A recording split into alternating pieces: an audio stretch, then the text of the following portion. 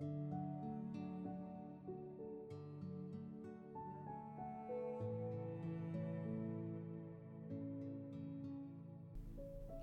there, this is Pietro from London in England, and this is a reading from the Gospel of Matthew, chapter 20, verses 17 to 22.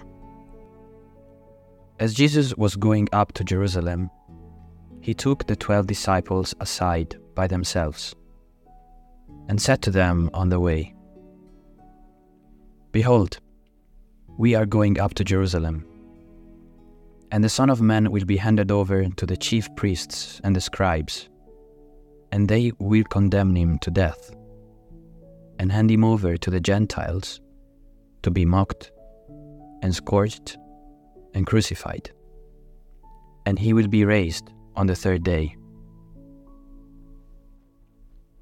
Then the mother of the sons of Zebedee approached Jesus with her sons and did him homage, wishing to ask him for something.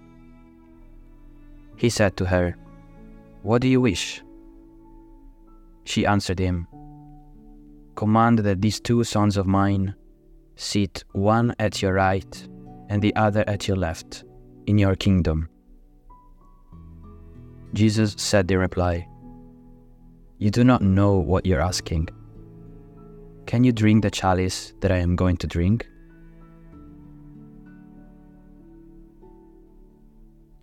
To be mocked and scourged and crucified.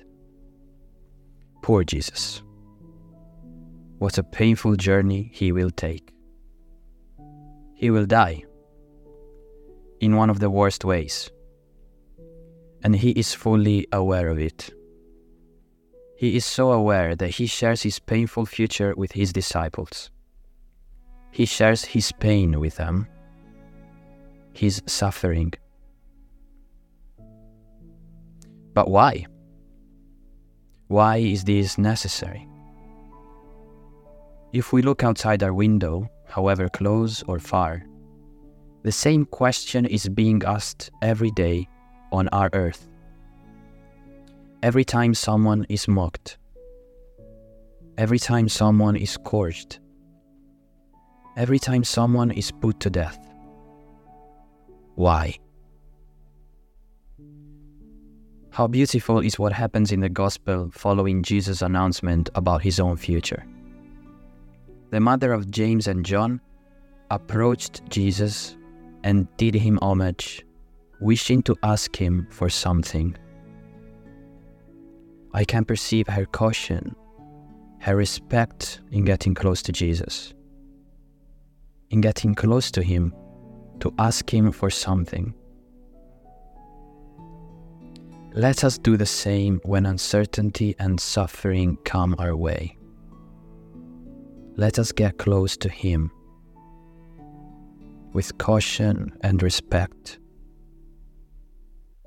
Let us look at his pain and share our own pain or fear with him, as he did with his disciples.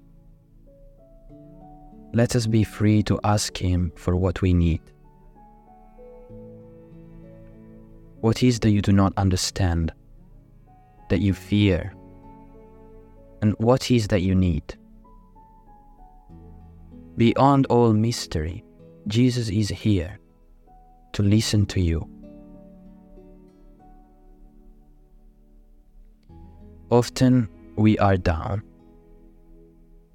Often we are weak.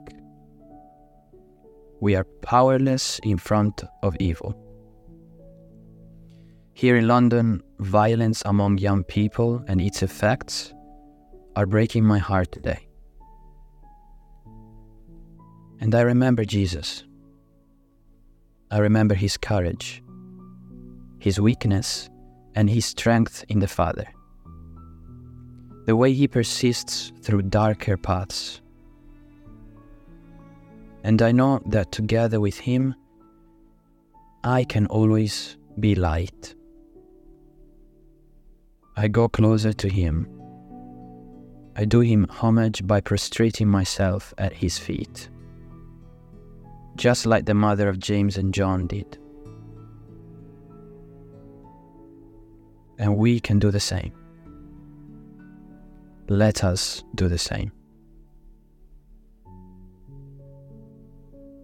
As Jesus said to the mother of James and John, many times we may not know what we are actually asking. I pray that growing closer to Jesus is not only having the courage and freedom to fall at His feet and asking Him something, but also to start seeing the world like He does, to grow in our understanding of what His love really means, to let His Spirit guide us in our thoughts and interior life.